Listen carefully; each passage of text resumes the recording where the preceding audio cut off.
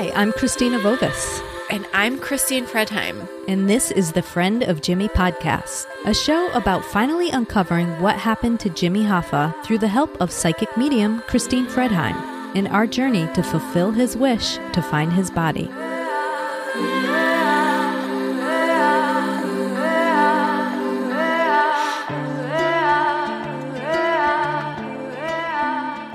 Welcome to episode 15 and what we think is going to be our final episode for now to close out season 1. Yes. That's what we think, but we never know because there's always surprises. So, first of all, I just want to recap what's happened so far. In our last episode, we found out that there's at least 2 more bodies in the Renaissance Center besides Jimmy. And we were told by Mr. Hello, as we're calling him, to get a private investigator to help find out who he was. Yeah. We got started with this, but it's a bit of a needle in a haystack. And right when we got that information, the pandemic hit, which left us very limited on what we could do.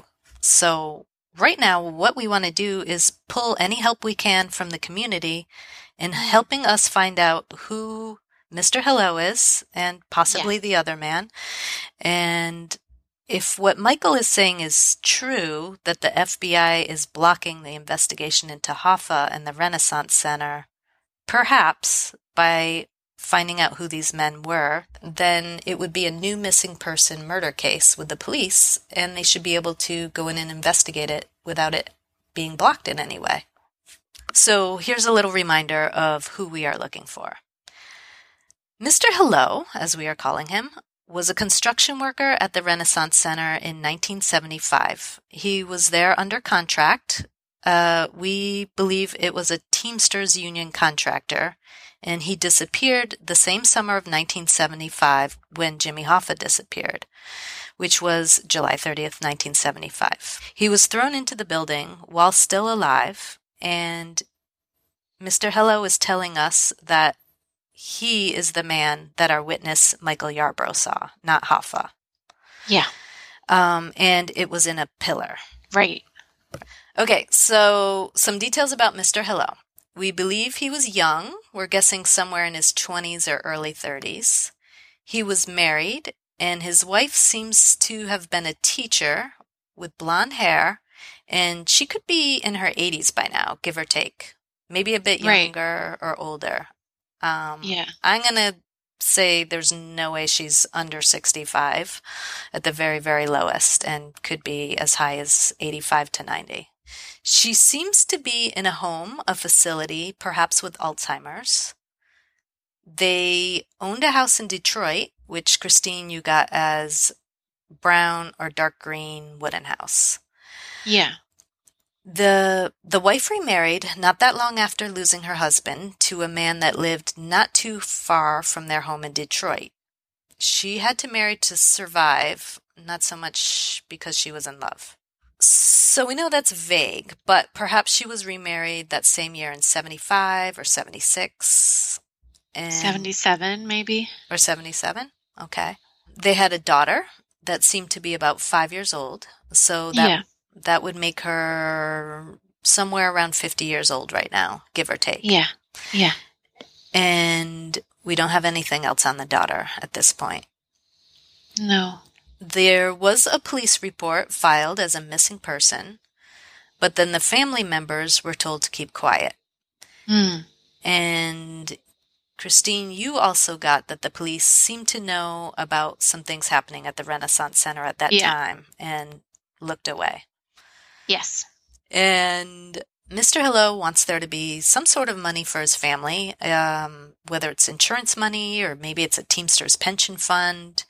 It's hard to know exactly what that is, but he didn't do anything wrong. He saw something he shouldn't have seen, didn't want to go along with it, and they killed him for it. Yeah, and he lost his whole life to support his family, and I guess that's what he wants justice with. To be able to still support them. Yeah.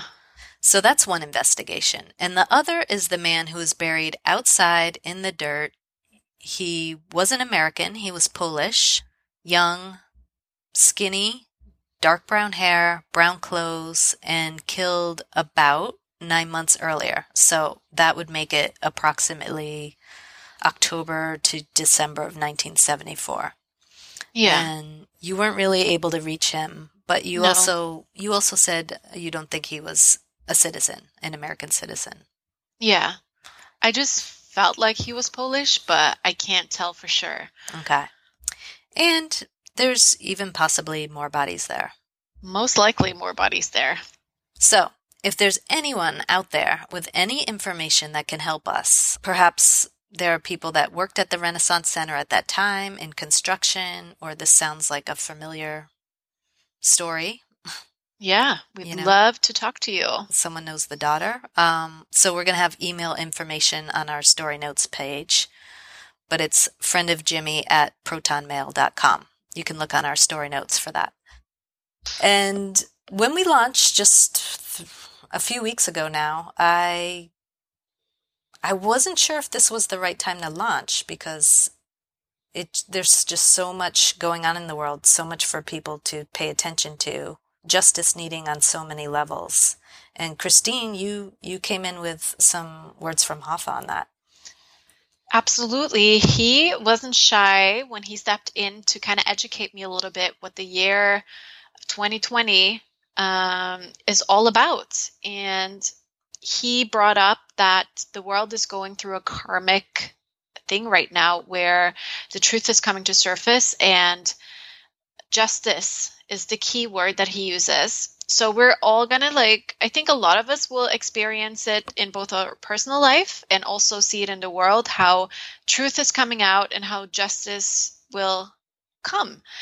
And all of this that me and you are doing now with Hoffa and trying to clear his name and rewrite his history has all to do with this perfect timing that we're in right now, because it's his time to get justice.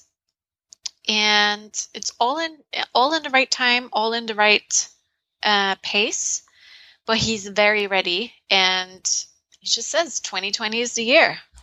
It's so funny because we kept thinking we're going to launch. We thought we would be done with this so long ago. We thought we were launching last summer.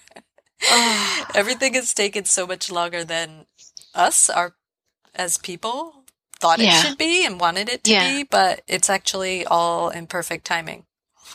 So just one of the many lessons learned along the way in this. Things are going to happen when they're supposed to happen. Yes. And he also mentioned that people are in justice mode right now because of the energy. People can really, really feel it. And that is what is going to help us with the case, because people are really eager to act and to step into that, because it is like I mentioned, it's karma for so many of us to do the right thing right now. Right. It's justice in all aspects. Yeah, and things are just going to keep coming up. Okay, so that's where we stand right now in July of 2020, and we just want to close off with reminding people why we're doing this. This is for not just for Hoffa and his justice, but to also bring peace to his daughter. Yeah. Also, if you want to help us, but don't particularly have any information, the best way to help us is by sharing this podcast so more people can hear it. Right. You want to be a part of helping Hoffa? You can do that by sharing, telling that friend that you think is going to like it, give us a good review, and just spreading the word. That's going to help us help Hoffa. You can also support us on our Patreon page. Take a look at the story notes for that link. I also want to ask everyone to please stay subscribed to the podcast for possible bonus episodes and a trailer for our next project, coming soon. We've been talking about doing an AMA, an Ask Me Anything episode. So if this podcast has left you with questions, email us those questions at friendofjimmy@protonmail.com. If there's enough interest, we'll come back with a bonus episode answering your questions.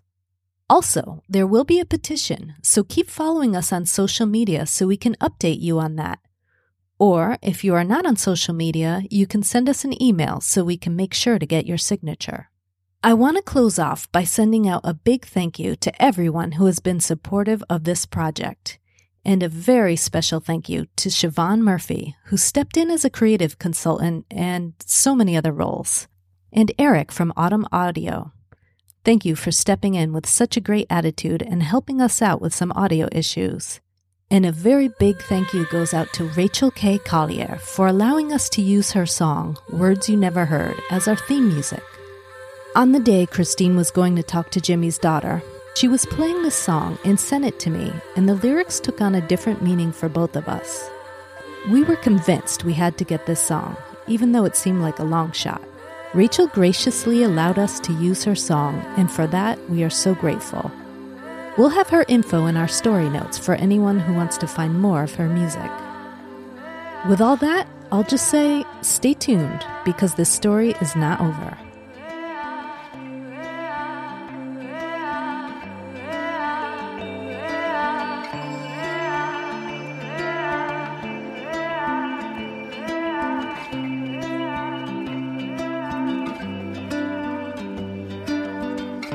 Played the night and chased the days, left alone, left awake. Wore you out, never a complaint. You were there when I needed an escape. And I'm wishing I could go back with my head and my heart rearranged.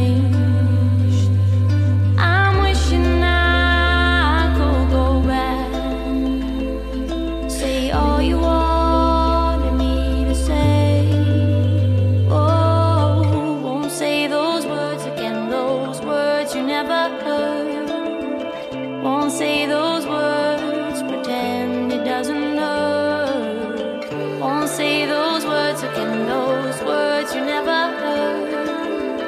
Won't say those words, pretend it doesn't hurt. Pretend it doesn't hurt.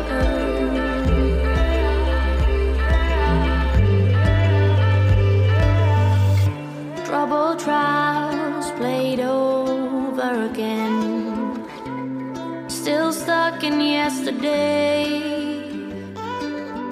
Try to erase the imprint made in my veins, box you up or you